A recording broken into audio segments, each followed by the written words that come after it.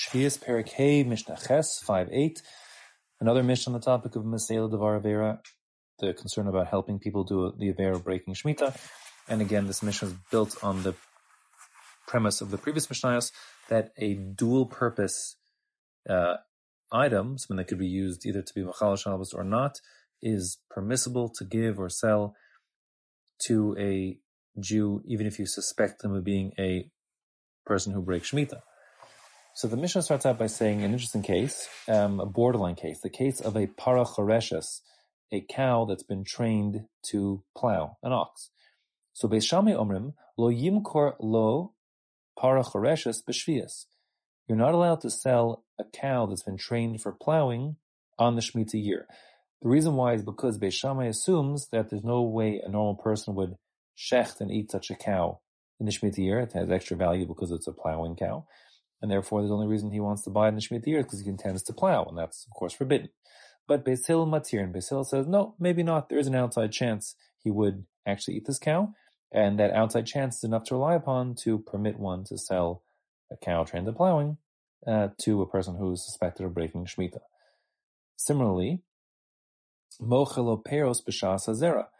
You are allowed to sell to someone who you suspect to be Machal Shemitah. Peros, almost always in Mishnayos, primarily means, the literal translation is produce, but when you think peros, you shouldn't think apples, fruit. You should think grain. And that's normally what it means in the Mishnayos as the primary meaning, and here that's the case as well. So we're saying you have someone wants to buy a pound of barley corns from you, but it's b'shas hazera, it's time to plant barley. So are you allowed to sell him the barley corns? The answer is yes, because who said he wants to plant the barley corns? Maybe he's using them to make his cholent.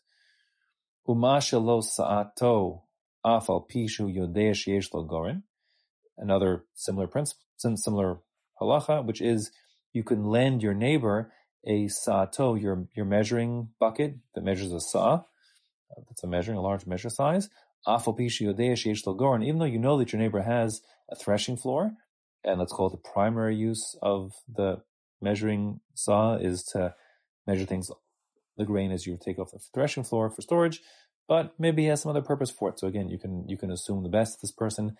Even if you already assume him to be a Machal Shemitah, you still can assume the best of him and let him borrow your saw measuring cup.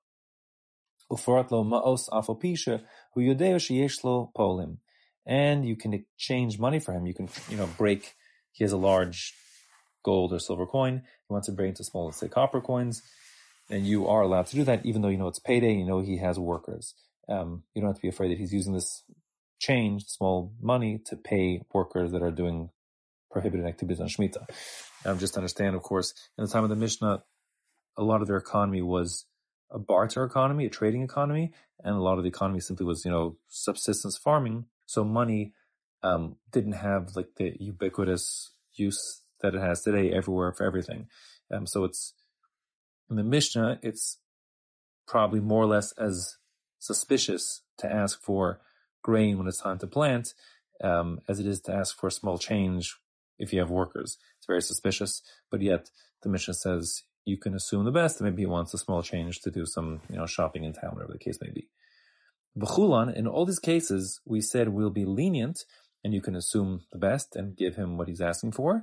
But beferish, if he's explicit that his intention is to do the avera, so the guy comes to you and says, can I please have a bucket of seeds because I want to plant my seeds on Shemitah, etc., then asur, and then of course you cannot do that because now you have nothing to rely upon in terms of leniency. You have to know that he's doing the avera because he said he's doing the avera, and to help him along would be asur of being Messiah, of helping him to do the avera, which you cannot do.